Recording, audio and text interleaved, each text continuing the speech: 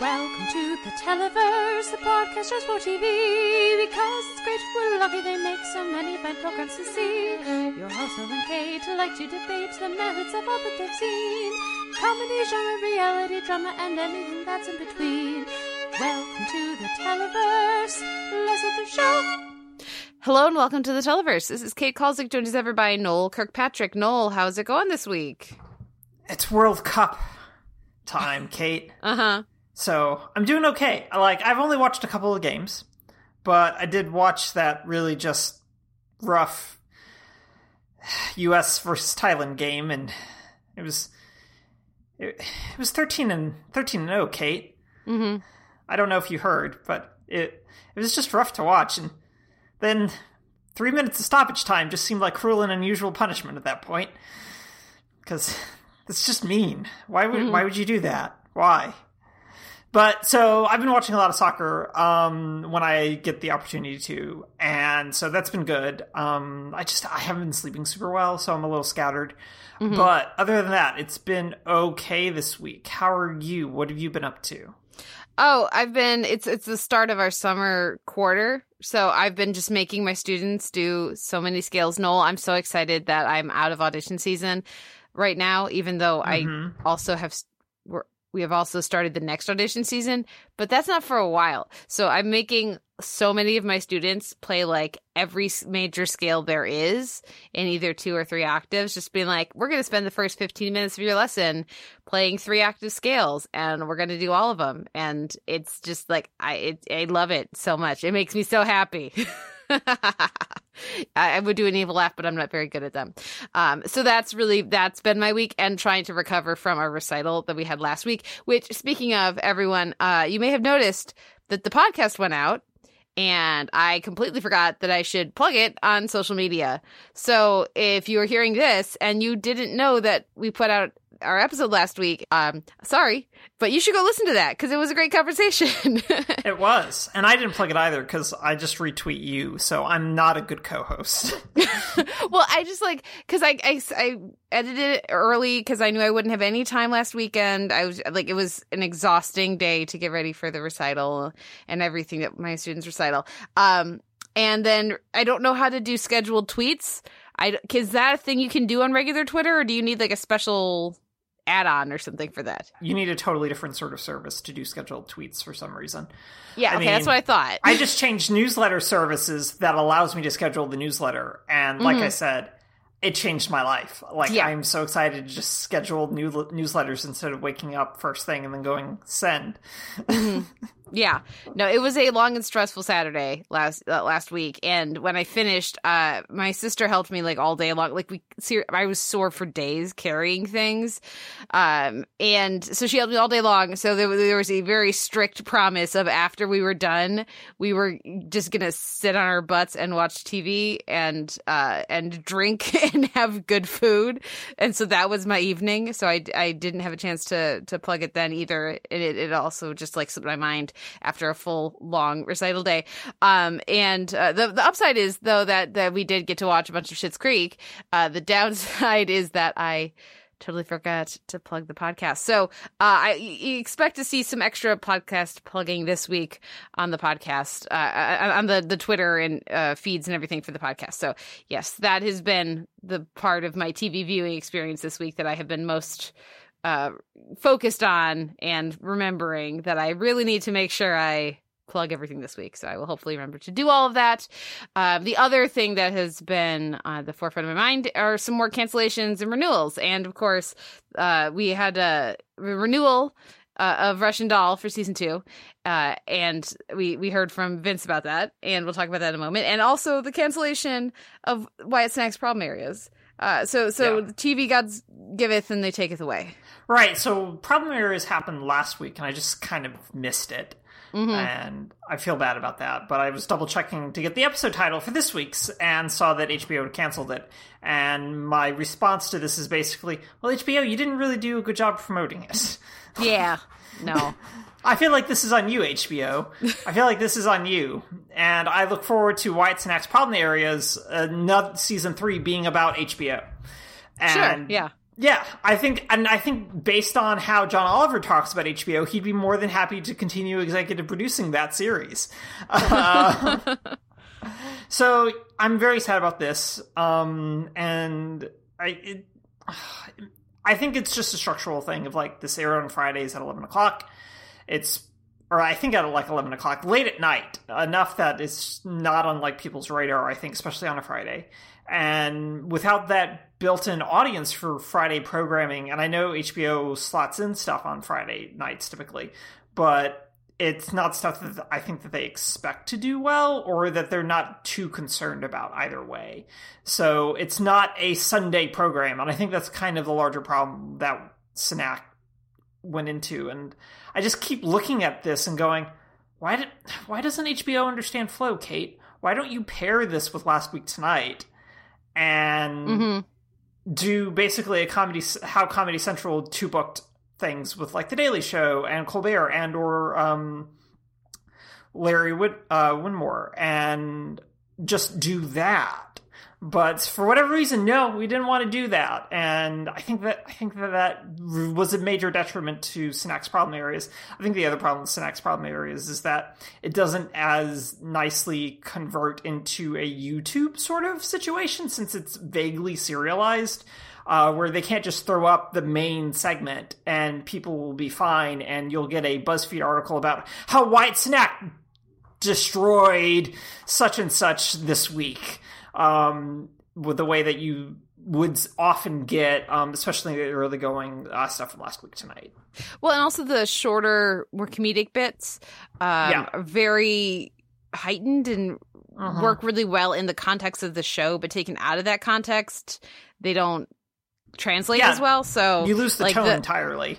Yeah, so that's the trouble, is the parts of a given episode that it would be the likeliest to take off and go viral, separate from the show, are the very parts that don't work outside of the context of the show and anywhere near as well. So that unfortunately has hampered it. And just like you said, being on Fridays, having it not paired with something else, like, you know, I feel like most shows would have a hard time really getting a foothold on a Friday for HBO, let alone a show that is educational and research-based and not always an upper, you know? Very rarely an upper. You don't get that gentle uplift on problem areas. Yeah.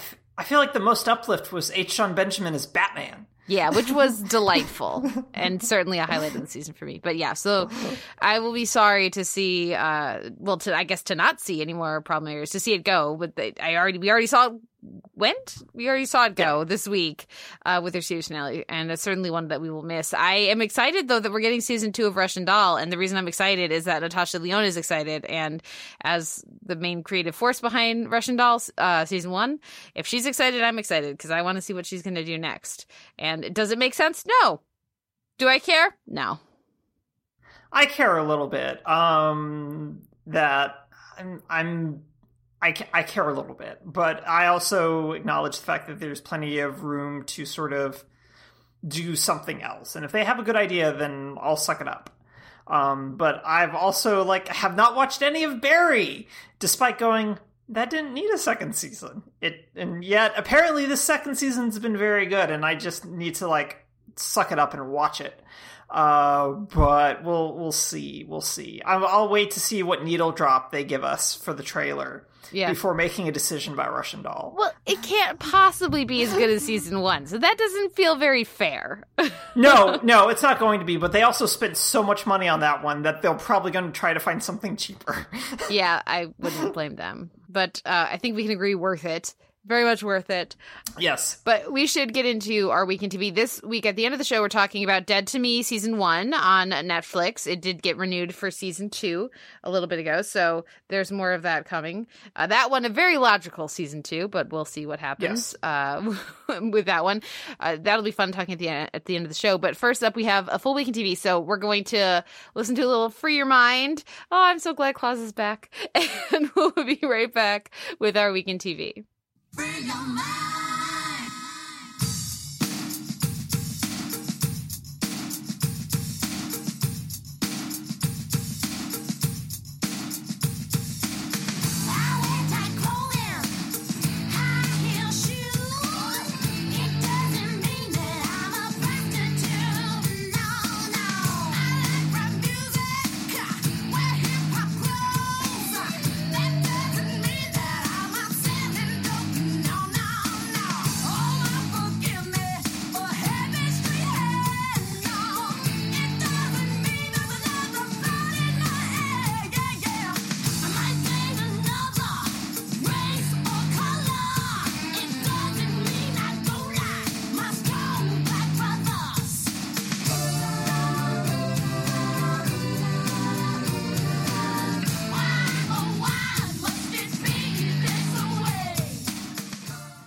that was En Vogue's Free Your Mind, which was very memorably featured at the end of the season premiere of Claws.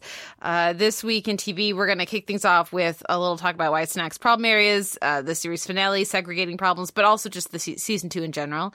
Then Noel has some thoughts on Grownish, You Decide, and Jane the Virgin, Chapter 93. I'm almost caught up, guys. I was so close to caught up, but then I had to choose between premieres and Jane, and I chose premieres. I guess I don't regret it, but I'm so close to caught up. Anyways, Noel's going to talk about Jane, and I will be wrapped with the tension. And then we're going to talk Gentleman Jack as well, or Noel will talk Gentleman Jack as well. The season finale. Are you still talking?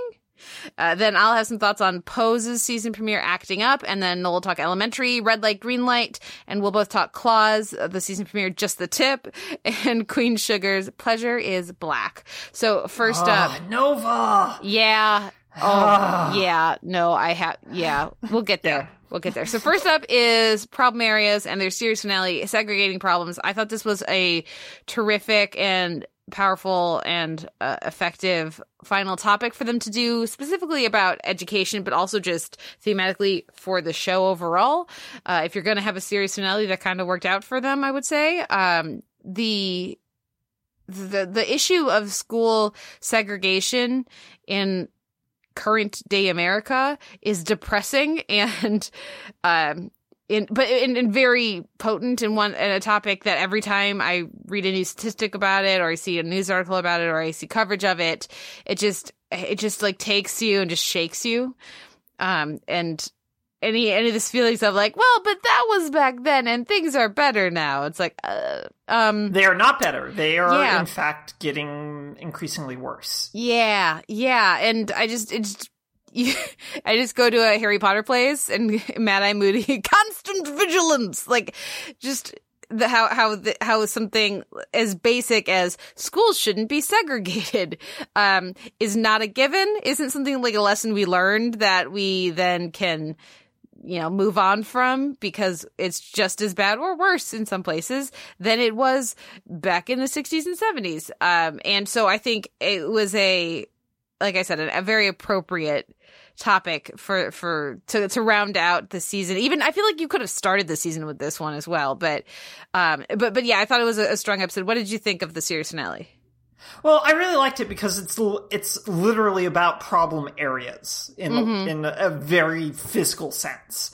And so I really appreciated that. And I also appreciated sort of the bookend timeliness of doing the first episode with the teacher strike, which is still fresh in a lot of minds and has also just been combated and pushed really heavily against in preventing public workers from striking in West Virginia. I think that was where that legislation was, and basically preventing people from going on strike, which is ridiculous. And then doing this story about about communities attempting to reincorporate as their own cities to form their own school districts. And that timeliness coincided a little bit with like the Atlantic doing a short piece about this happening in Baton Rouge in Louisiana, about a white wealthy community that has been attempting to, for a number of years, form its own city so that they could form their brand new school district. That would be, let's see here, a quote directly from the Atlantic article. The proposed area is no more than 70% white and less than 15% black, while the East Baton Rouge Parish, which is roughly 46.5% black. So their resegregation of the community is something that would filter into this.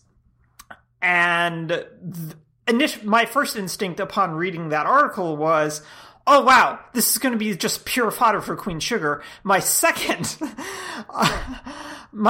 one was, this is also pure fodder for Wyatt Cenac and problem areas, especially this season, even though they already shot everything and everything was packaged.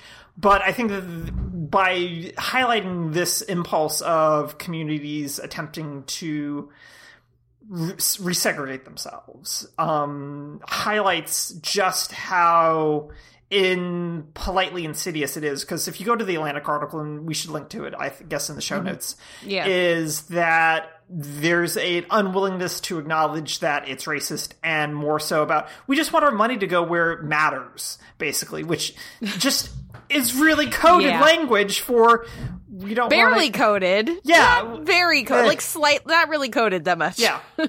We don't see it as racist. We just want our property taxes to go to our kids. And it's like, that's not how taxes work. Yeah. That's never been how taxes work. Nope. So I think that this is a really good way for the show to end. And I think it nicely sums up sort of one of the larger systemic things that, on a local level, especially after doing a number of episodes about local pushbacks against school problems, very specifically the PTA episode that dealt with a school in South Seattle, which was really, really good. And it's probably one of the strongest of this season, I think. Highlighted how the community can work against education as well in really direct ways. And I really appreciated that. And that there was also a little bit of space between both of those episodes. So you wouldn't be bombarded by how the community can and can not work for schools. And what the very nature of education is as well. And so I think it was just overall a really good season, and that the resegregating of school districts, I think, was a really nice button on a lot of this. Yeah. No, it did wrap up well, like I said. I think for me, the first season remains more powerful and effective. I don't know why. I'm sure there are a number of reasons, but a lot of the second season didn't have the same flexibility and effective comedy that the first season did, and maybe it's just a different it's maybe a little harder to go for the absurdism around the educational system in the same way as it is for the police and policing in America in the first season, and gun violence in America in the first season. But it kind of, the second season kind of blurred together for me more than the first season did. And so that made it a little less impactful overall, though I still really have appreciated it. And I'm so glad that we got the second season and that they chose education and the educational system in America as their topic. That PTA episode that was focusing on that Seattle school that you mentioned was probably my favorite of the season. And and then as far as the comedic bits go, I do immediately go to Batman, and then the hang in there cat too is also pretty great as the most entertaining parts of the comedic element of the show. But really, it's always been a frustration for me when I think about the public education system in America that property taxes are such a big part of it, because it seems like such a obvious direct way to ensure a unfair system.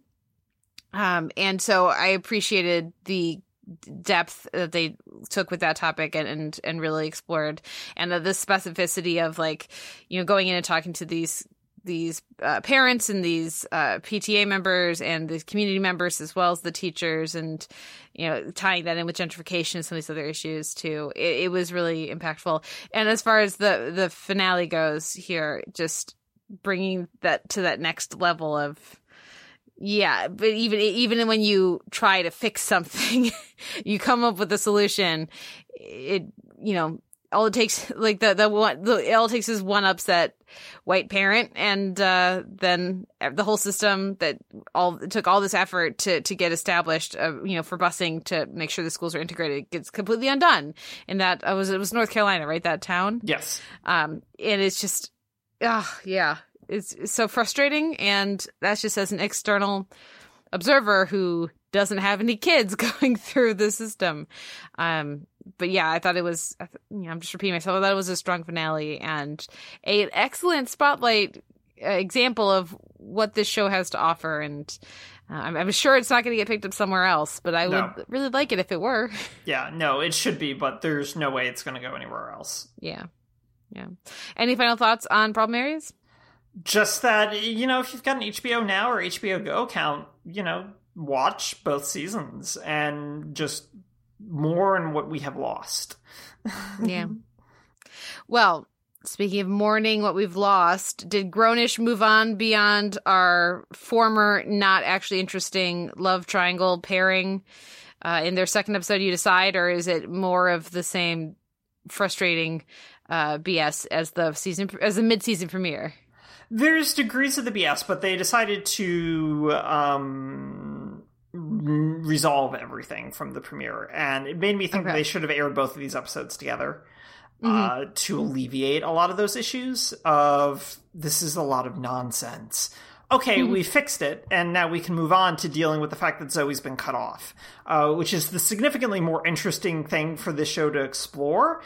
And the desire to focus on the Anna and Aaron relationship is the least interesting avenue. Well, the second most least interesting thing, since the least interesting thing is Nomi and her teacher, and the fact that they're going to give it a go. And it's no, exactly. So that's like a whole discussion that doesn't feel fleshed out in any way, shape, or form, because that plot line is not fleshed out in any way, shape, or form. Because they don't know what to do with Nomi at all, and they have no idea. So the rest of this episode is basically Junior swings by, which is great because Junior's the best, and is basically one of the twins immediately latches onto him, which is hilarious and amazing. But it boils down to the fact that Junior explains that Zoe's bad at apologizing for things, and that this is standing in the way of her ability to communicate, and for her to mend fences. So she manages to fix things with Luca and with Anna, which in turn fixes things with Aaron. And so by the end of the episode, everything's resolved because Junior agreed to be her wingman at a club, and then abandoned her, and then gave her a heart-to-heart, which just explains the fact that this family would not function without him. It would not. It literally falls apart without Junior in any way, shape, or form. And it's very telling. But it's also, I think, the best that that actor has been in this particular role in a while as well, because they're giving him something really serious to play and something really mature to play, as opposed to that kind of jokey maturity that they do on Blackish. This is a very sort of different maturity, and I really like the tone that it all struck. He seemed much happier, which is good. So overall, we're segueing our way out of that, hopefully, and into something else, even if, again, the whole arc of these two episodes boils down to, this is really stupid. And I don't understand why you're behaving this way, except for the fact that you're young people is apparently the thing that I'm just too old. Yeah, but like even when I was a young person, but times have changed, Kate. Times have changed. Still, like it's ridiculous. I will say I love the idea of bringing Junior in for this. I think it's a perfect deploying of that character, and like you said, a much more interesting way to use him than he has been used for a while on Blackish. So yeah, hopefully this will not be a one-off. Hopefully he'll pop up now and again. And the idea of him just basically like being adopted by the twins makes complete sense. Well, I mean, they latched onto him for getting busy for a little bit of sex. I see. Yeah. Okay. Yeah, no, immediately latched onto him for that, which was the best. That's why it was very amusing. Of like, that's interesting, because he leaves Zoe alone and like finds her kind of like sulking over by a table at this club and sits down next to her, and he just goes, so where can I find condoms here? Preferably magnums. And it's just like the delivery on that, on both of those like sections of the line are really, really good. Plus the reaction from Zoe is also very good, because it's ew, gross to type of thing. So it's very, very good. And it's just like, oh, Junior, you should just be on, they should figure out a way to shoehorn you into this show instead of Charlie. Yep, indeed. Well, shoehorning, I think that takes us right to Jane the Virgin. Now, you've been very, very thoughtful, Noel, in making sure you don't spoil me, and I appreciate that. This week's episode is Chapter 93. I am up to the part, Jane being having her career helped by Rogelio, and finding out that the book was a lie and all of that. And her choice between the guys and all. So I'm through all of that stuff. I'm sure there's several new twists that I don't know about quite yet. But feel free to spoil away because it's my fault I'm behind. I will say that when I got to the episode about her finding out that Rogelio had gotten her book published, basically, I did not feel like the show earned it, and I was really upset and frustrated with the show for that. And the whole love triangle thing, I think, was mismanaged and did not work as well as it should have. And I am loving Jane having to just not immediately get Raph back and having to work for it a bit, which is, I'm guessing, where they're going by the end of the season and the series. But I'm loving that, but it really is starting, I think, to pick back up after they got over all the relationship drama. And so that's where I'm at with Jane. How did you feel about this week's episode? All right, so this week's episode is bounded by a number of character swerves in a lot of ways. Mm-hmm. Jorge turns out to be semi-terrible. From Jane's perspective, but also sort of from the audience's perspective as he settles into the house, as a full husband and a full man of the house. So there's a lot of masculine culture exploration happening here and navigating that from a generational standpoint. That feels like a character swerve because Jorge's never exhibited any of these tendencies before. So it's a little weird. And then there's just some random stuff where River thinks Rogelio's in love with her, and I don't know where that comes from in this, but it's explored in this episode, and it's I don't understand what's happening right now. It's real weird, and where is this coming from? And I don't know. So that was also a weird character swerve, and it just feels all sort of manufactured a little bit. And this episode deals with the fallout of that as well. And I think I'm conflating chapter 92 and 93 because I watched both of them together, so I apologize. That's okay. And so that deals with that fallout. The only main reason I wanted to highlight chapter 93 is twofold. Is one, there's the decision that Mateo is going to go on medication to help him with his ADHD, as behavioral sort of approaches have not been working. And that's good, I think, in how they've sort of explored those options between Raph and between Jane. But then the other reason that this is good is that there's a song and dance number, Kate, towards the end of the episode, with a large section of the cast, and Krishna is also back.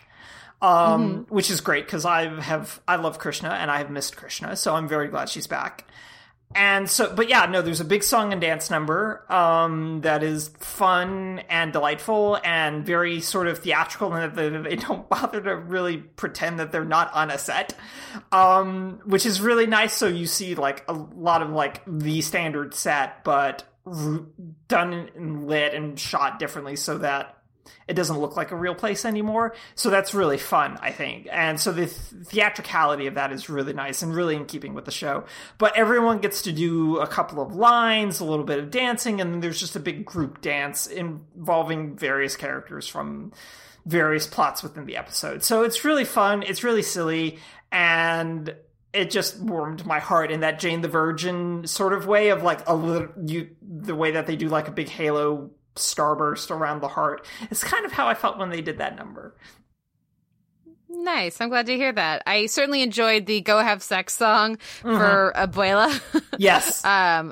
But yeah, so it's fun to see that there's another one, or hear there's another one coming to enjoy. And certainly when the show does its big production numbers, the dance numbers, they've always worked out really well. So I'm excited to hear that. I'm less excited about the Jorge stuff because I thought they've actually been handling the Abuela Jorge stuff pretty well this season, even if it doesn't match at all with the previous season's arc. That's been one of the least consistent arcs, I would say, is Abuela's love life, but sorry, Alba's love life. And So that's a little disappointing, but, you know, I think, like, taking this long to get them to Mateo has ADHD is a bit strange, and I'm glad that they're exploring it now at this point. I would have much rather have seen these kinds of storylines than a lot of the stupid back and forth we were getting earlier in the season, so I'm hopeful that maybe there'll be more substance in the last chunk of the show. You know how I enjoy cotton candy and popcorn and a souffle of silliness in my TV watching as well. But I feel like Jane works best when it's hitting at least some of those real issues every episode or every other episode. So I look forward to that part of it at least. Yeah, and I think that there's elements that work really, really well, but then there's also the fact that, at least within this episode and also in the previous episode, Chapter 92, they just drop, again, the Sin Rostro and Rose stuff entirely, and it's like, but the show works better when you don't have any of that, and this is proof of that, and also all the Petra and Jane stuff is just so good, and I just want all of it in my eyes all the time. Mm-hmm. Yeah. Are you ready for the end? Do you feel like it's time? Yeah, I'm getting geared up for the end. I mean, we've got 7 episodes left, and I'm ready for them. I'm ready. Yeah, I think it's time. And even like it feels a little stretched this season. So yeah, I do think that it's a little stretched, but yeah. I'm sure they have very specific plotting for the last handful of episodes, so I'm really looking forward to what they're going to pull out for the series finale. But at least now it sounds like we're getting to a little bit more meaty material, so I will have thoughts on that hopefully next week for realsies. But in the meanwhile, Gentleman Jack finished its first season with Are You Still Talking? Which is that the inflection we should be going with? What did you think of the finale? So I think the finale is really good, and I think the show overall has been really entertaining, though we just talked about being stretched out. And I think Gentleman Jack suffers from that, despite only being 8 episodes long. It could lose 2 and be a much tighter show, but it suffers from the fact that Anne, who I will from here on out refer to as Lister by her last name, since the main romantic interest in this is also named Anne. Damn you, 19th century. So that Anne, the romantic attraction Anne, will herefore be known by her last name, Walker, so I do not have to keep clarifying which Anne I am talking about. So yeah, so it suffers from the fact that Anne Lister, who's our main character, who is Gentleman Jack, has a lack of things to do, narratively speaking, and the show can't push too hard or too fast just because of history, basically, and they seem unwillingness to compress things, so things get elongated instead, and it doesn't do their pacing many favors, and that's kind of a frustration. But the show overall is really delightful in that, because of the fact that it's based on Anne Lister's really significant diaries and really comprehensive diaries that were all coded in her own particular way, and then someone broke them at some point and went, "Oh, this is a really good story." Like, literally, it's like a really good story. And because of how intricate and detailed they are, they provide really good framework for a screenplay of any sort of kind. And I think that translates really well here, because what we end up with is a very by-the-numbers sort of period piece of a person of some wealth, but not enough wealth, wants to get more wealth, but the only way to do that is marrying someone.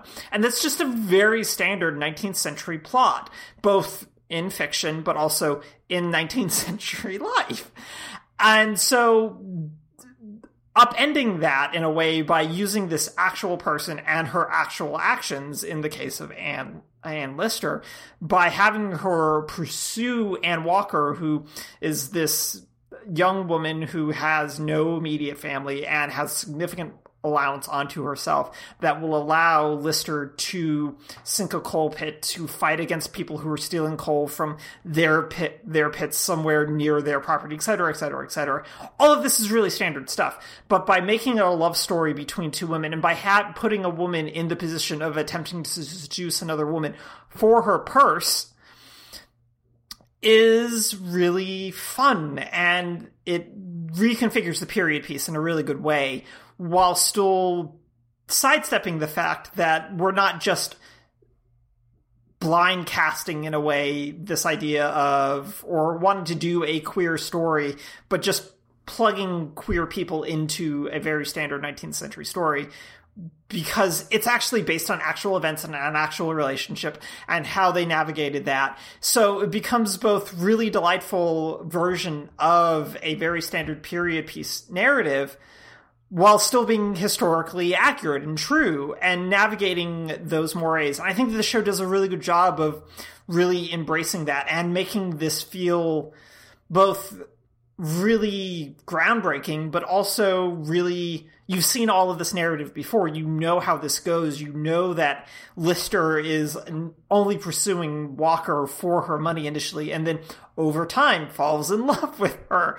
Very standard stuff, but it all feels fresh and new, in part because it's two women, but also in part because Suranne Jones, who plays Lister, and Sophie Rundle, who plays Walker, are both magnificent and really great. Jones is going to be like a top contender, I think, for Emmys this year, in no small part because there's just such a core strength to her performance of Lister that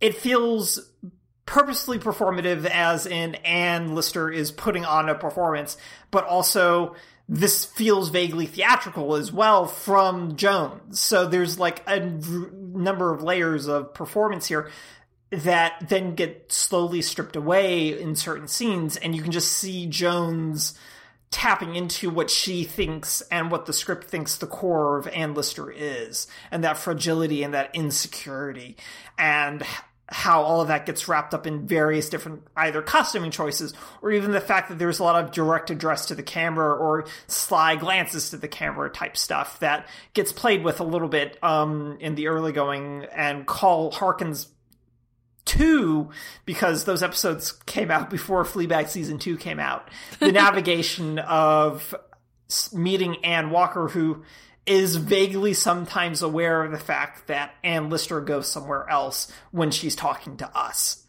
or looking at us.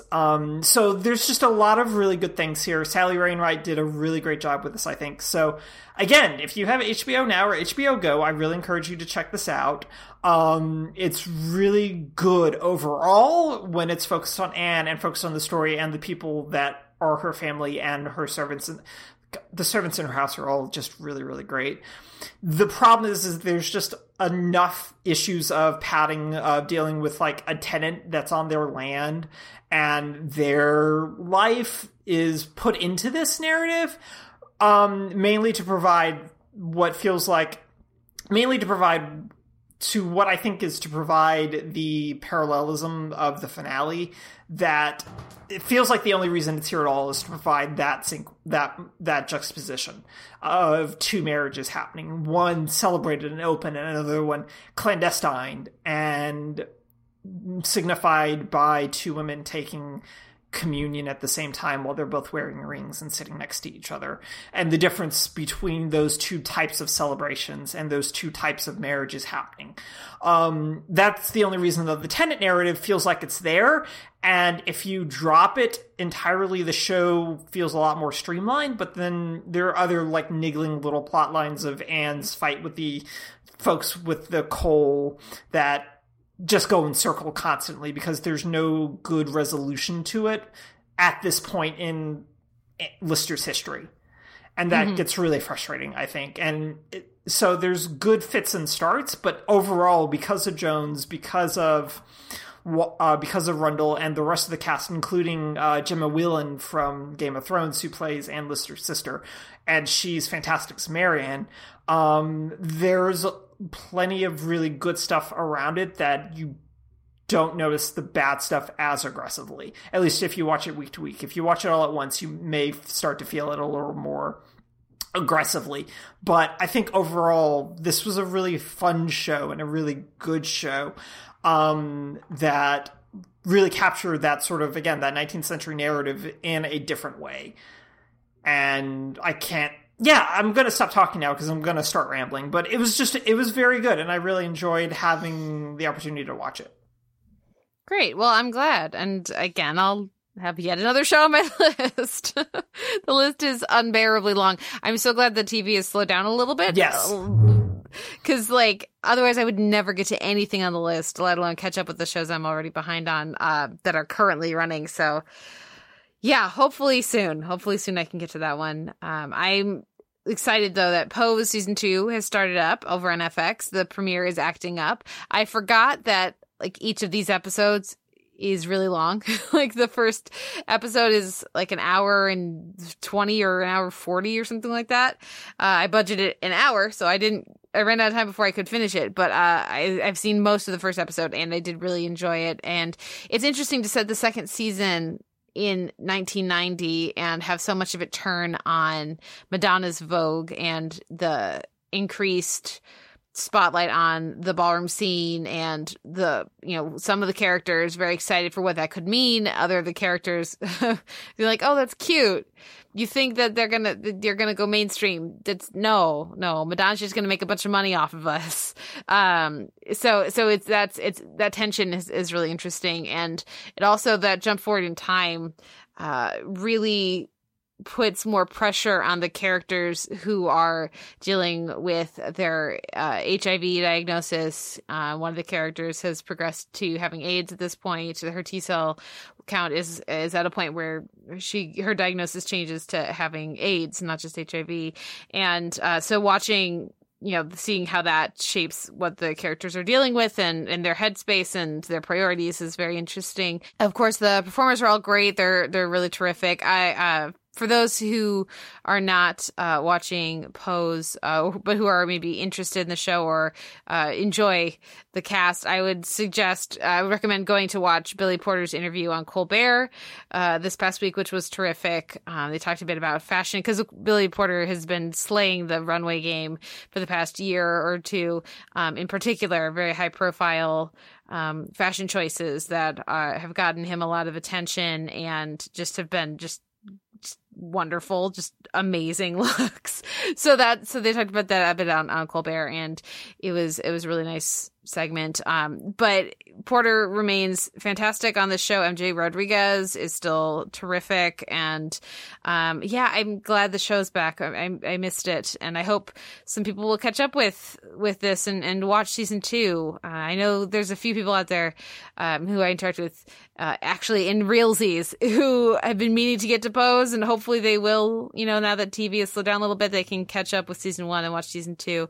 Normally, me, Noel, normally I hate an extra long episode, especially of a drama, but or an hour long show, I should say. But I every minute of this show I'm on board with, so I'm really excited about what season 2 has to offer so far. Plus, it helps that we don't have the white people problems portion of the show is just gone. Oh, good. So far. Yeah. So far, we'll see if they pop back up. But I don't miss them at all, and they are not the part of the show that matters. And I'm glad the show seems very aware of that. So we will see what happens with the rest of season 2. But so far, like, getting Pray Tell involved with Act Up, which happens in this first episode, is great. The discussions around AZT and who can afford it and how that works, and the different systems that were in place to get meds to people who couldn't afford them and everything is really amazing stories, and it's great to see somebody tell them, and then yet to still have the central core of this show be like, this is a show about these people, and part of their story, part of some of their stories is the AIDS crisis and being diagnosed with HIV/AIDS and what that means for them and their health. But it's only one part of their lives, and there are also other victories and other triumphs. It's not just centered on pain, the way it would be so easy for a story in this time with this central community and a group of characters, so often would be just pain, just a massive heaping of pain, heaping portion of pain. I love that that's very, it's something you can see the show interacting with and very much pushing back against, and I think that's important, and I am very excited for season 2. So, that's Pose. My person's very excited. She mainlined all of season 1 this week. Oh, yeah? Like, all of it. Like, she was watching it at work. But she was really keen on it because it educated her in a number of ways about stuff that she wasn't, like, completely aware of, particularly the ball scene. She had a misconception about what the ball scene was about and who was featured in it. So that was something that she learned from it, but also as a result now, like tonight, as we record on Friday, we're going to watch Paris is Burning, which everyone should watch because it's a terrific documentary and also ends roughly where season 2 of Pose is beginning, with Madonna and Vogue and how that's playing into things. And it kind of pokes at the edges of that a little bit at the end of Paris is Burning, which, if you're in the US at least, is on Netflix, and you can watch it if you have a Netflix subscription. So I encourage people who do have that, to watch that, especially if you're watching Pose. But if you're watching Pose, you've probably also already seen Paris is Burning. Yeah, yep, which is terrific. Co-sign everything you just said. So are you going to watch season 2 then, or no? I still have to watch season 1. Well, you don't have to. Yeah, do I not have to? Okay, yeah. I don't think you have to. You ask your person what she says. Okay, no, I'll ask her, because I need to set up a series record for Pose for her, on the DVR, but yeah, I'll ask her tonight and see what she wants to do. Because the nice thing about Pose season 1 is that while the episodes are long, it's not like a 20 episode, it's like you can binge it over the course of a few weeks or 1 week, apparently, if you want. Like, it's not that high. I think it's like 10 episodes, right? Something like that. So it's on the scale of catch-ups, it's not that bad. Yeah. And I have nothing but time now, so. And then you get to, like, you could dive in with season 2, I think, and really follow the story. But then I think, you wouldn't get to the same. Then watching season 1 would be very different. So if you like season 2 and you want to go back and watch season 1, you'd just have a very different experience because you would know where things were headed. That's fair. But I think, that's fine. That's how I watched Schitt's Creek. That's how I watched Parenthood. That's how I watched plenty of other shows. So why not? So if it's between watch season 2 or don't watch season 2 because you need to catch up with season 1 first, and then there's so much TV you get behind, I would say just watch season 2. Okay. That's where I'm at with it. Why do I need to catch up with Elementary other than the fact that I look forward to catching up with Elementary tonight as we record once I finish the very end of the Pose premiere? What did you think of Red Light, Green Light? So there's some decent twisty stuff here that wants to tap into the overarching narrative of the season. And the main case, like, pokes at it a little bit, but then is quickly eliminated and is explored as its own separate entity. And that's good. I appreciate the idea that there's a little bit of a push to connect it to the serial plot and then go, no, it's not. This is just going to be a regular thing that we deal with. But there's enough, like, kind of twisty-turny type stuff that's explored in it. The resolution's a little too much, but that's also just kind of standard for Holmes stories in general and Elementary as a show. But there is a little bit of development on the overall serial plot as well, insofar as the question of whether or not this is a terrorist organization gets called into question to a certain degree.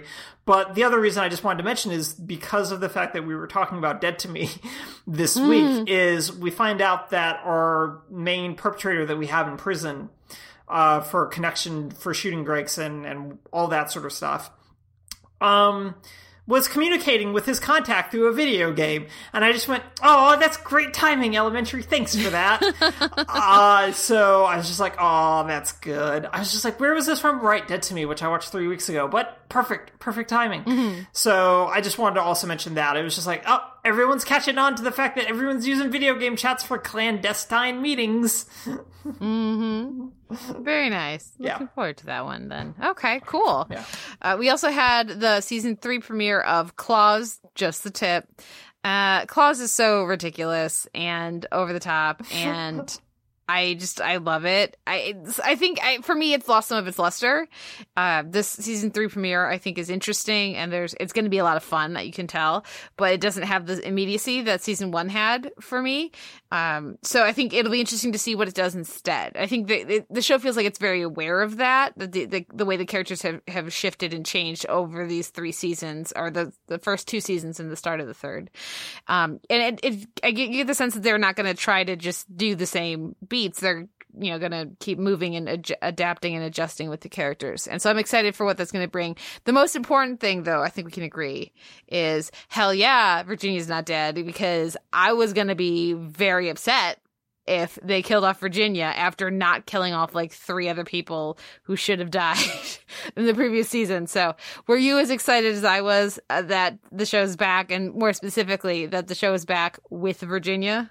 Yes, I was very excited about Virginia being back, and I'm very excited about Klaus being back. And I think you're right. I think that there's a lack of immediacy to the narrative, but also who the cares? Because the idea that the show is leaning into being as weird as it is now, it's just like Virginia's whole personality has changed because she got a different eye. And it's just so weird. And it's also like very, and I say this in a very positive way, it's just so aggressively soap operatic that I'm just like, I'm here for it. Like, I am here for it so much. So this idea that she's not interested in her social media feed anymore because she has a new eye is just, it's so good. And I like that it also allows Virginia to be reinvigorated as a character in a way that I think that the show desperately needs as well going forward. But I also I just like the fact that we're going to make sure that this casino thing is here. We're going to explore this weird married couple and what they're doing in their tents, and just the delightfulness of all of that I am here for. And however Big Daddy fits into all this is fine, whatever. They've just positioned him as a wild card that they can play however they want now.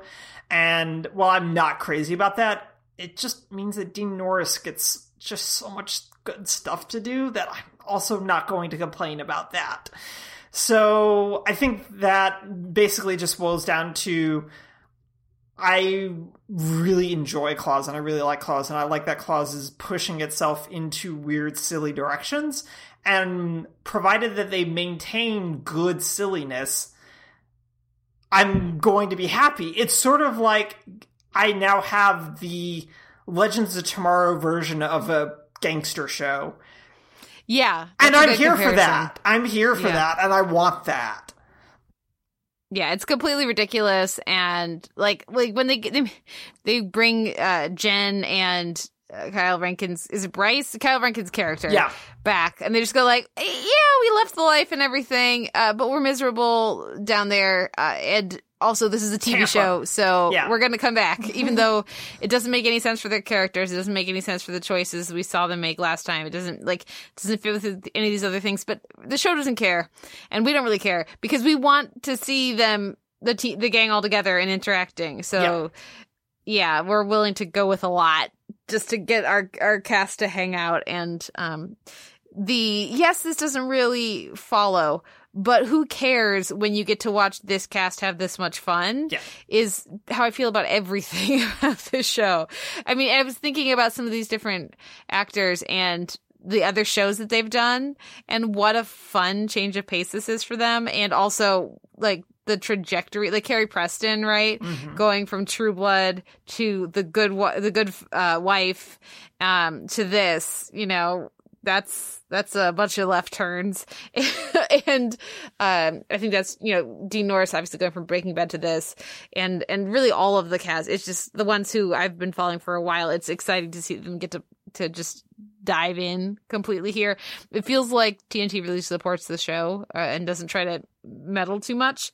I don't know if that's the case, but that's what it seems like. And certainly I can't think of another show that's gonna do a musical number like we got in this episode and like we've gotten before. And And I can't think of another show that would do a song like we had for the renewal of the vows last season, which was so great. And a genuine, like, beautiful song, really well executed, but also completely insane when you listen to the lyrics.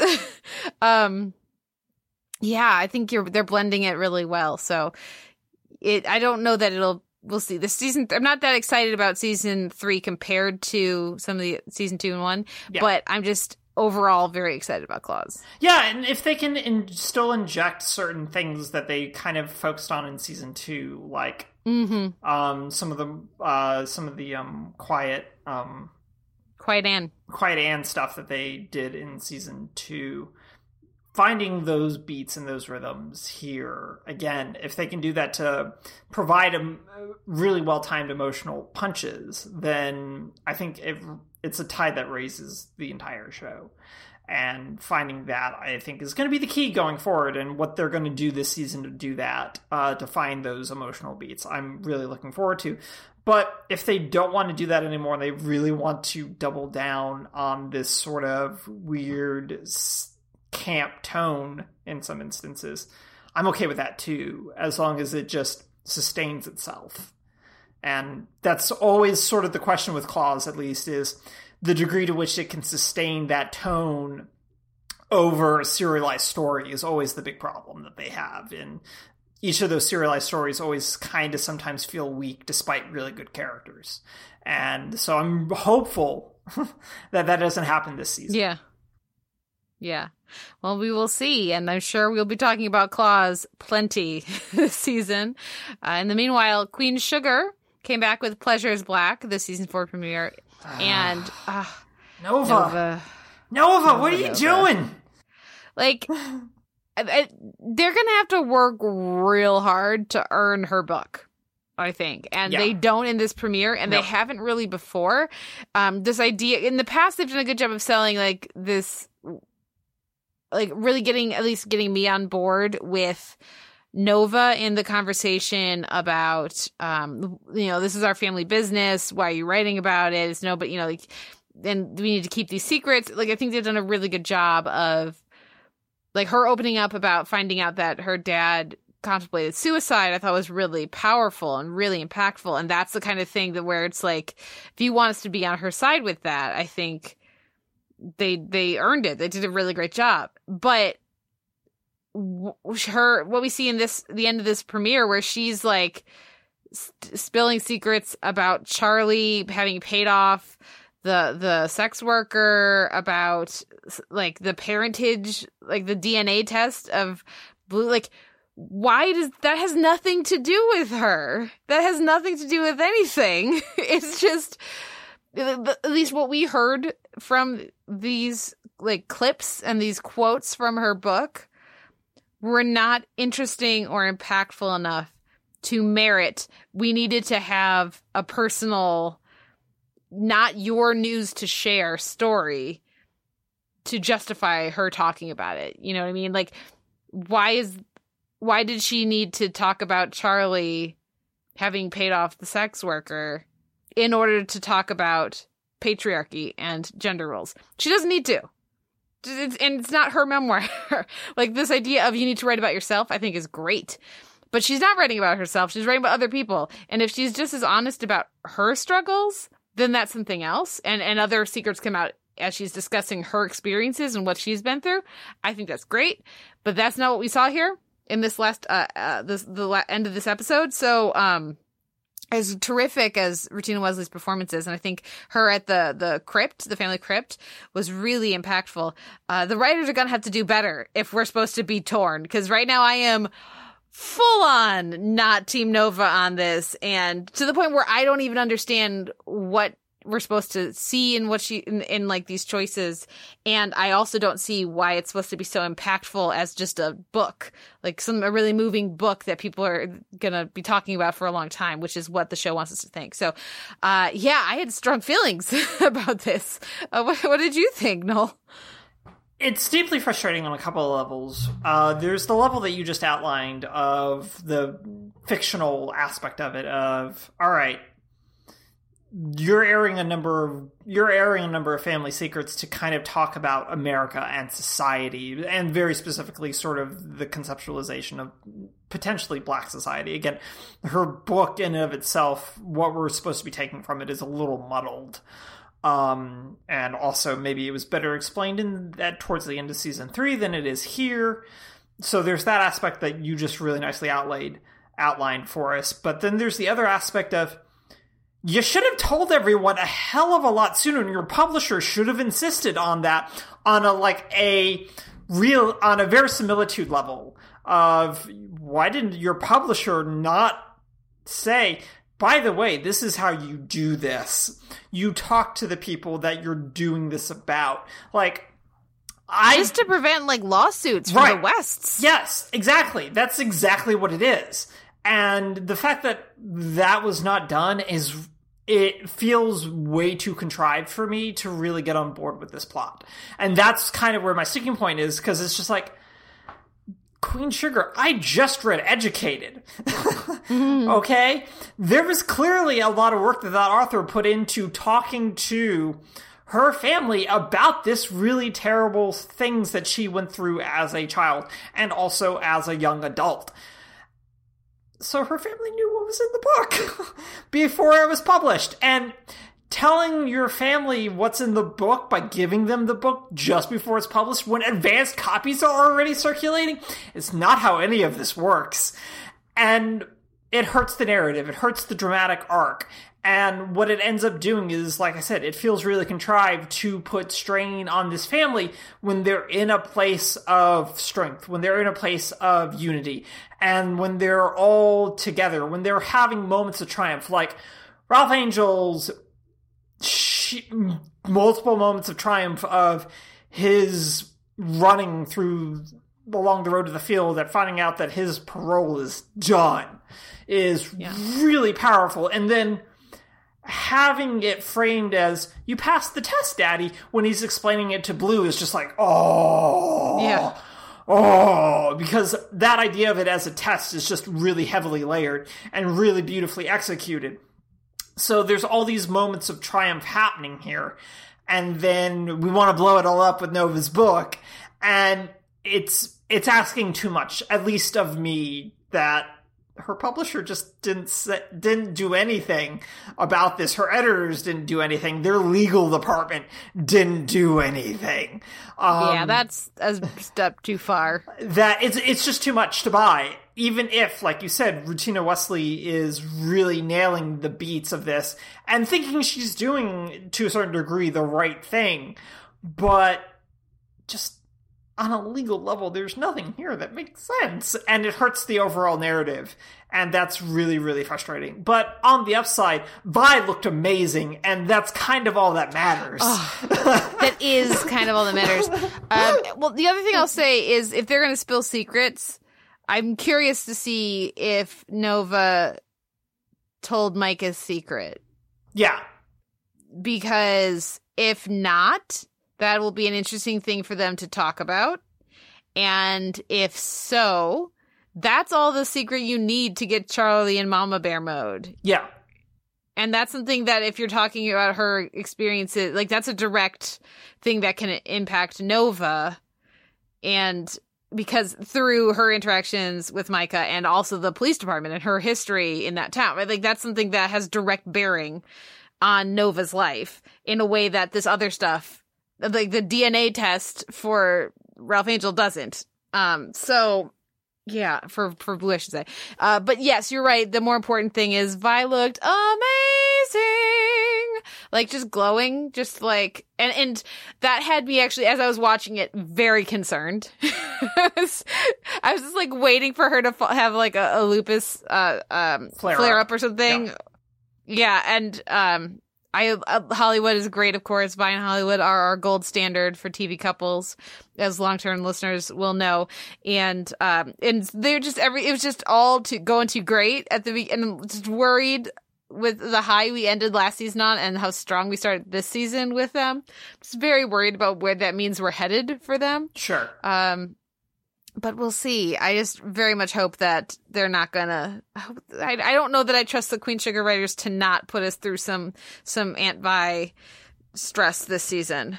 I mean, we're gonna get some. That's just how the show works and how the show operates. And I just hope that they do good stress with it that helps to illuminate their relationship and the two of them. Both as individuals, but also as a couple, and how they explore that, I think is going to be really good. And I hope that they find a way to do that through this stress. But also just the prize for eating the most pie is just more pie. And it's just... I feel like the reactions were not right there. I feel like they should have been way more excited about that. No, I really appreciated that they thought they were going to win something else. And it sold the joke real well of like, wait, there's just more pie? And it's just like, yes, there's just more pie. So that was amusing. I do appreciate that this plays up a little bit more of like the parish council, city council type stuff. And I like that aspect of it, since that was one of the more interesting things towards the end of season 3 that began to circulate. And I want to see more of that going forward. So that aspect and bringing that in was good, but it also felt like a really easy way to just broadside everyone about the book by doing it this way as well. Definitely. We will see what comes of that. But yeah, I'm very glad Queen Sugar is back. I'm glad to see some coverage of it, though it seems like all the coverage of Queen Sugar that I see, it's talking about how revolutionary it is that the show hires exclusively female directors, and specifically a lot of women that are first-time directors, giving them a start or first or a second directing credit, which is great. Don't get me wrong, but I feel like also maybe you guys talk about how it's a really, really good show. Yeah, no, I got kind of antsy and grumpy at IndieWire, who released their like top 50 shows of the decade list this week. And it's just like, number 50 was The Terror, Kate. And don't get me wrong, The Terror is really good. It was my number one. It was my number one show of this year. But you know what wasn't on that list? Crazy Ex-Girlfriend, Steven Universe, Adventure Time, Queen Sugar. And I just went, guys, The Terror's real good. It's not better than any of those. It's not better than any of those. It's good. It's real good. But it's not better than any of the shows I just listed. And that was just off the top of my head. And that was just like a larger issue with that list overall. There was also like just a sheer amount of recency bias. There was a lot of stuff that premiered this year on it that I just went, all right, there's no way that we can really understand the quality of Tuca and Birdie yet, or Birdie and Tuca yet. But yeah. I have questions for you people who put together this list, that Tuca and Birdie was also like in the middle of the pack. And it's just like, I don't understand. You didn't even have The Good Wife on this show, but you had The Good Fight? They had The Good Fight, but not The Good Wife. Yes. Yeah, that's wrong. Yeah, and at number like 47. So it's just and I don't usually say like that's wrong about subjective lists, but that is just wrong. Yeah. No, there are a number of other weird choices, like Olive Kittredge was in there, and I just went, no one remembers Olive Kittredge, apparently, except for IndieWire. I do. I really liked it, but all those other shows that you listed are better than it. I mean, don't get me wrong, Frances McDormand is amazing, but all those other shows you listed are better.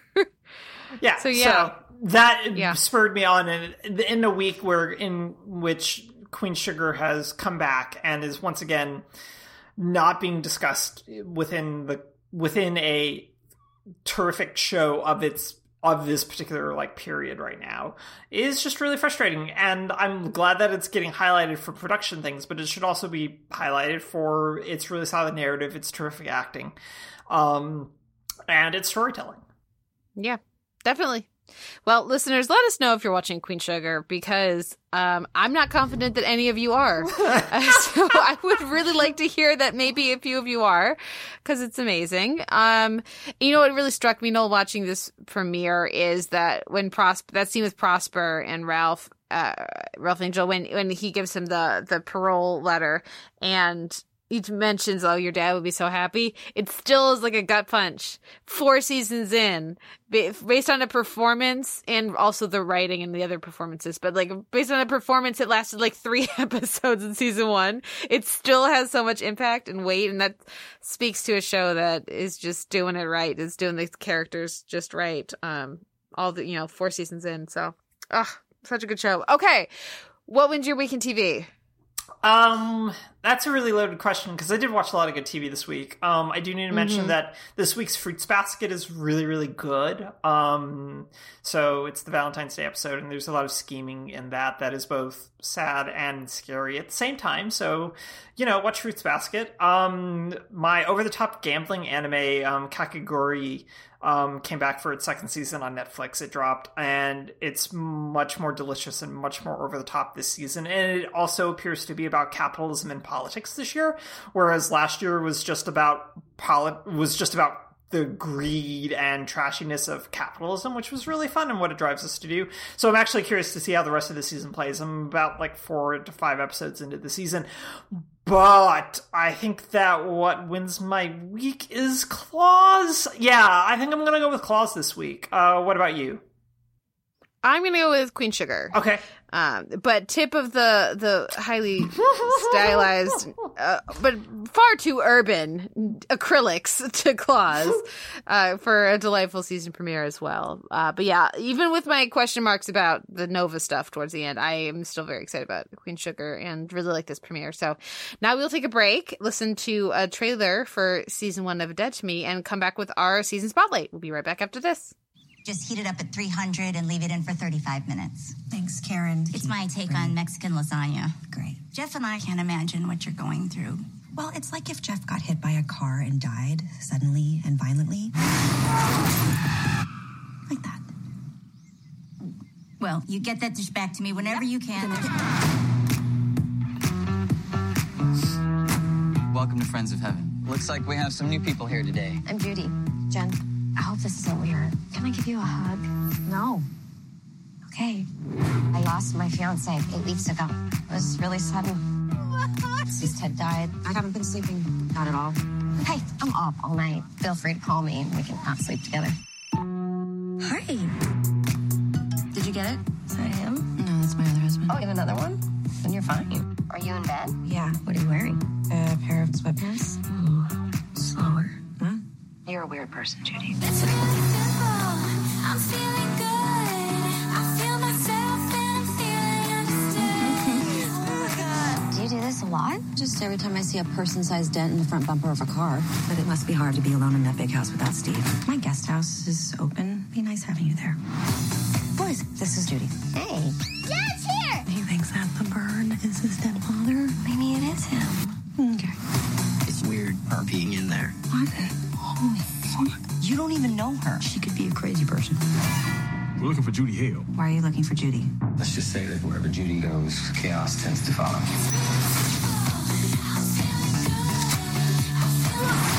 Is this some kind of game that you're playing? There's a lot of shit you don't know. Grief does some weird shit to people. I know you. You're good. Crazy or not.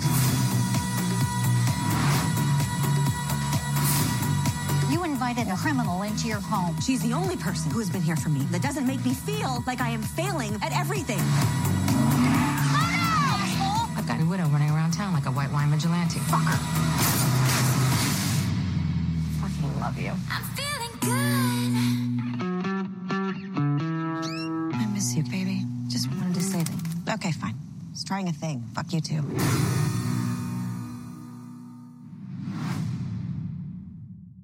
That was the trailer for season 1 of Netflix's Dead to Me, which stars Christina Applegate and Linda Cardellini as 2 women dealing with grief and loss, and who are who become friends and are kind of thrown together. And then we go. It's a 10-episode season. Each episode is a half hour, and I feel like we should do a spoiler-free beginning, and then we'll announce when we're going to go into spoilers. For me, the season started out a little shakier, but got more compelling as it went. Around episode like 4 is when I was more on board with it.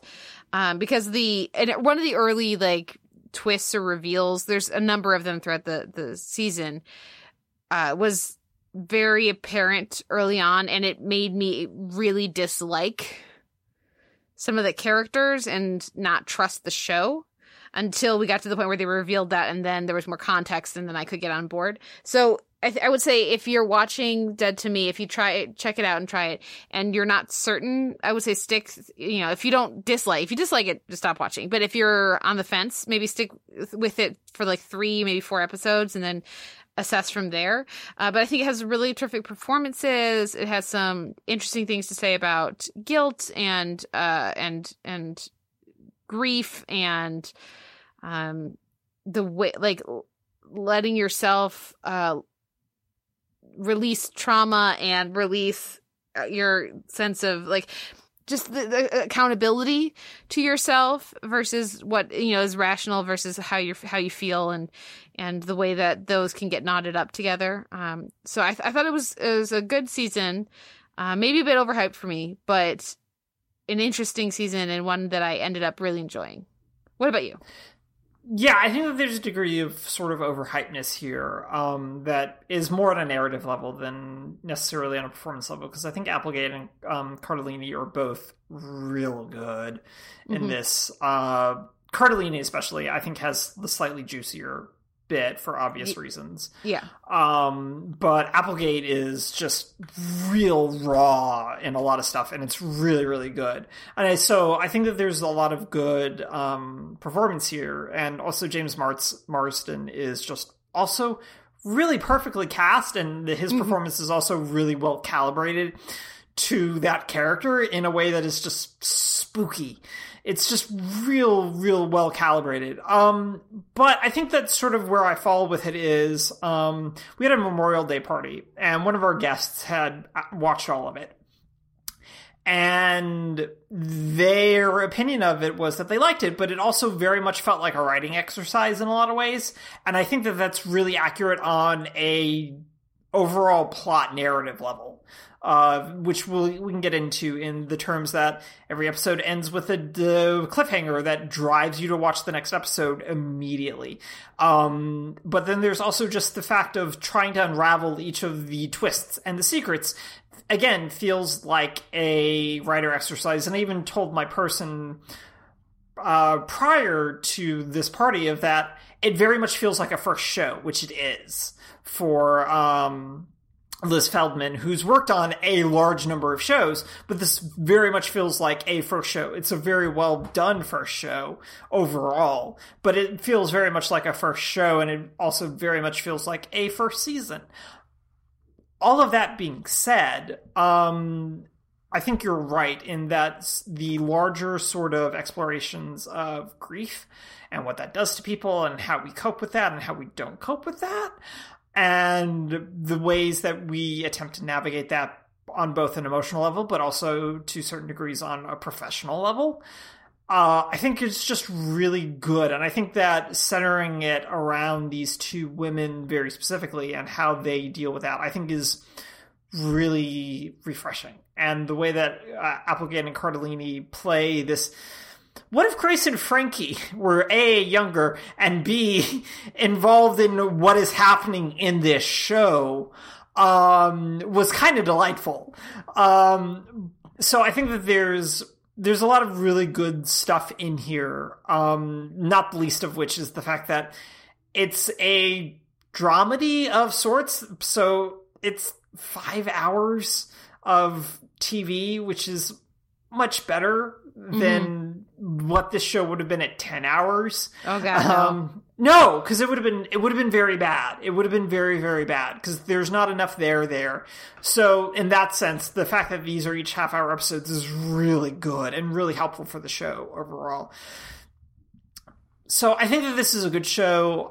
It's one that I encourage people to watch. It's one that I'm not super keen on season 2 of like what this is going to set up for season 2. I don't like where it ends, and we can talk about that in just a few minutes after we finish this very vague discussion.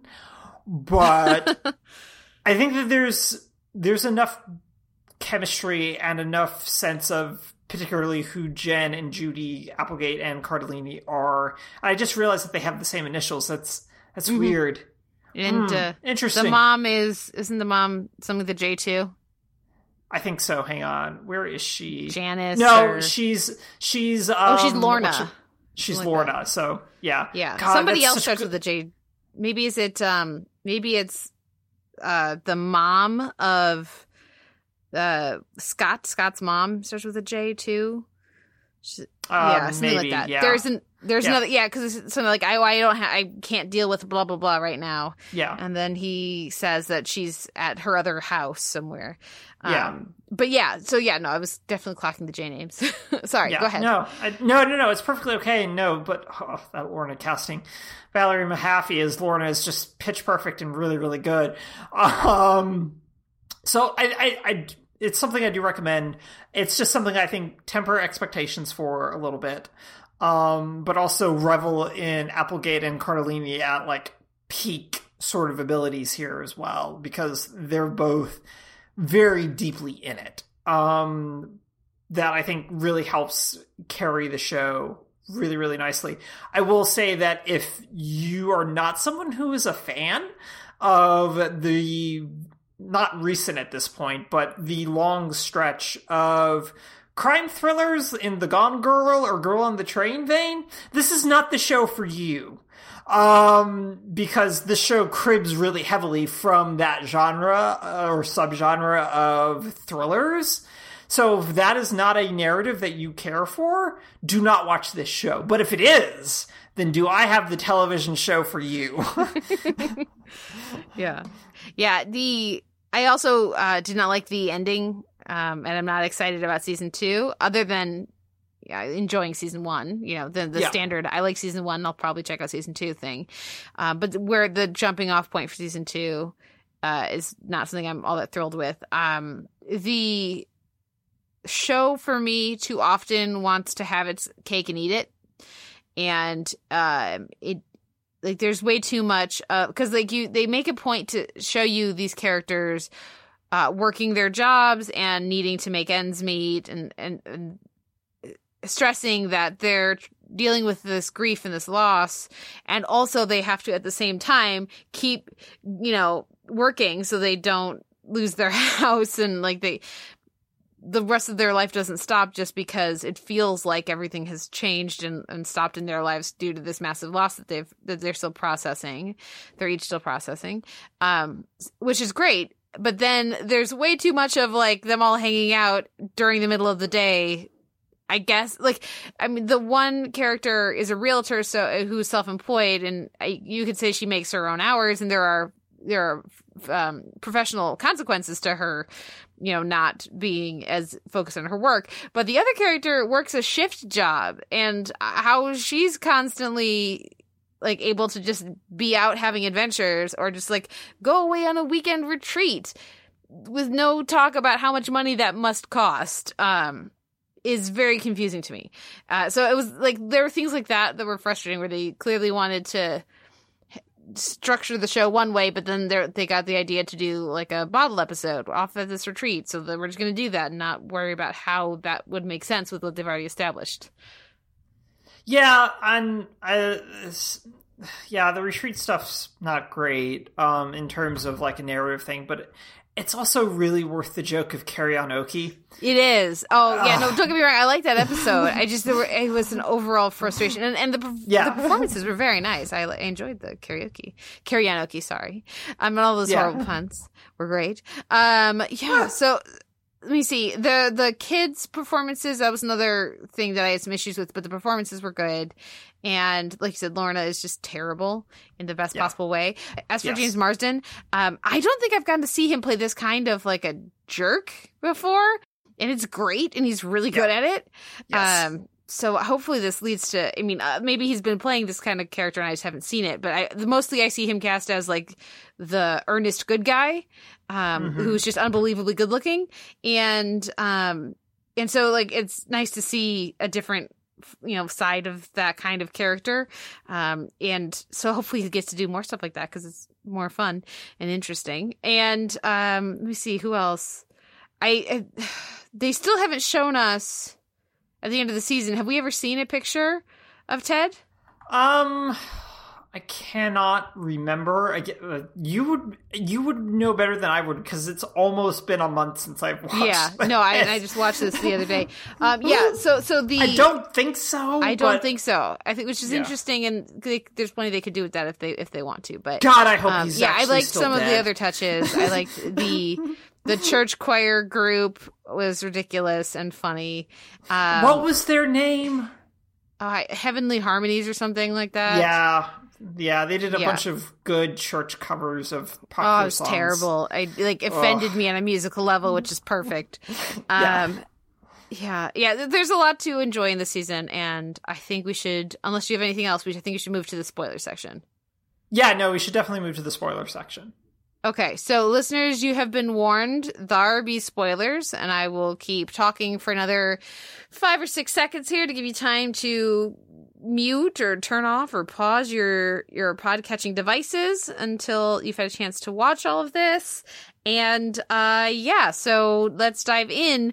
The first several episodes really I had a hard time with it because it was so clear to me of what the central secret of the season was, and I feel like that's something it's going to be, like, even just from the premise and the way they shoot it and the reaction shots that they show for the performers, it's really clear where they're going. And if we weren't watching this for the podcast, I would have stopped watching by episode 2, just out of from frustration from that. Like, why should I care about this person who's being obviously so insidious? I think they needed to do a better job of getting you on board with, rather than a skeptical eyebrow towards the Cardellini character much sooner. Until we see her take ownership of the fact that she was the driver, in talking to herself and in talking to other people, and showing us that and showing us her processing all this pain that she was dealing with. I would have stopped watching. Yeah, I think that there's a degree of, like you said, wanting to have your cake and eat it too, and this desire for a twist of Judy being the one that killed Jane's husband, and while driving the car, and that Steve Marsden's character, for those still listening, but you should know this if you've watched it, that that web basically should have been really clear. And I think that I like these kind of slow unraveling of it on a narrative level, but for an audience, it's just it's kind of exhausting, and it's asking a lot about the fact that there's not a good way for this secret to come out, as apart from just saying it up front. So the sort of misdirect of having Jen angry at Judy about the nature of the loss of the miscarriages, I think is a way to sort of buffer that in a certain way. So I think that there's a desire to sort of show the overarching range of responses, but also try to get angry response out of the way so we know what to kind of expect. And I don't necessarily think that works in their favor overall. I'm not explaining myself very well, so I'm going to stop talking for a minute and sort of allow my brain to reset. But I do think that there's just a desire for too many secrets to propel the show. And I think that ends up kind of hurting them. And this is what I think that the person who kind of referred to it as a writing exercise meant. How many secrets can we do? And how can we tell them? So it feels more like a puzzle box for the writer to execute something and then cobbled it together in a show. I think they started with a bunch of secrets and then slowly worked down. It was a secret down sort of thing, as opposed to sort of organically coming to a point where all of this makes sense. So slowly doling out, say, the car flashbacks is a little frustrating, but then even more slowly doling out what's going on with Jen and her husband that night, like so slowly, so very slowly, I think is another issue. Yeah. Well, I mean, the bigger issue I had there was when they add that Charlie saw that and then didn't commit to, and they're bringing up and then abandonment of the kids' issues was really, really frustrating. Like, because it makes sense that she thinks that they're fine because she's so focused on her own pain that she isn't seeing theirs. But then when in that episode, they have her smacked upside the head with both of the kids acting out. And then they immediately go back to not centering the kids at all in a way that's incredibly frustrating and really uninteresting. Like, this idea that Charlie's dealing with like watching his mom beat his dad, who then left and got killed, and watching the mom, he would have been more aware, I would imagine, that the dad was medicating with pills and stuff, and not really checked in. And now he's watching his mom always have a glass of wine in her hand whenever she's at home, and seeing all this other stuff, and wanting the gun for, like, there's some really great stuff you can dig into with, like, how this is affecting him and what his experience is like, and like this strange relationship with the grandma too, that they just completely sidestep because twists are more important to them. But this examination of what the kid is going through is way more interesting. Yeah, it is. And I think you're right in that, especially when you consider the weirdness that Charlie gets himself into with Lorna. And Lorna being hung up on Ted as much as she is. And that there's not a solid navigation of that for Charlie, but also for the rest of the family as well, of like what that means for Lorna. And the willingness for them to explore that concept just doesn't come into play when it should. It's sort of played as a creepy laugh, but it's also just as sad as anything that Jane and Judy are dealing with. Yeah, Jen and Judy, yeah. Jen, sorry, I don't know why I keep doing that. That's okay, it's all good. Yeah, so that, and then bringing in the music for the youngest kid, which is obviously a connection to his dad, and then that tying to these tantrums and him being very musically talented, and then lashing out at the kids in the class that aren't so good. Like, there's all these really interesting storylines. Or with the creepy kid who found the body, you know, like there's so much great stuff there.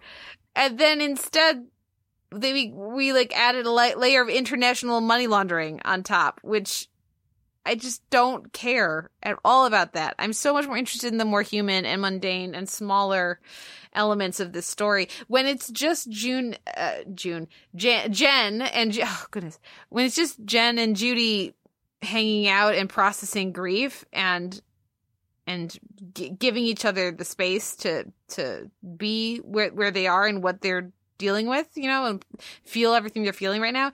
That is the most compelling stuff of the show for me. And so I enjoy the twists and turns. Don't get me wrong. I like a thriller, but I feel like the cast is at their best in the quiet moments when they're sitting at the beach, when they're like just laying down on a couch and you know, like listening to music or feeling these different things. Like that's watching the facts of life. When they're watching facts of life. Yeah. There's a legitimate interest in these small moments between Jen and Judy. There's less of an interest in those small moments amongst everyone else, which is not great. Because especially by the end and with Steve's death and the fact that they now have all of this money, that there's this desire to keep building out when they should build more inward, I think. At least do more inward work if you don't to like justify this spinning out type of thing. And I think that's kind of the problem, is like Steve's death marks a very large escalation in that now they have to get rid of this body somehow. Or they could just go to the cops, which would be the right thing to do. I get so frustrated with that. Right, but they're not going to go to the cops. No, they're not, because the TV show. A, because it's a TV show, and B, because the show has aggressively established that the cops are generally kind of terrible, which is something to be appreciated. Also that they're stupid. But also that they're kind of stupid. So I think that there's that aspect of it. That they want to do, that they can then factor in this kind of crime stuff now going forward of dealing with his money laundering partners and people wanting that money back, which I assume is where we might go. But I feel like that's not interesting. That's also not what this show is. It's not what we're tuning in for. I will watch Claws or catch up with Good Girls if I want to watch that, and I don't. I want to watch Dead to Me. Yeah. And so like where does like the premise of the show sort of carry itself? Like, shows adjust their premises and adjust what they are all the time. It happens, and it should happen depending on the show.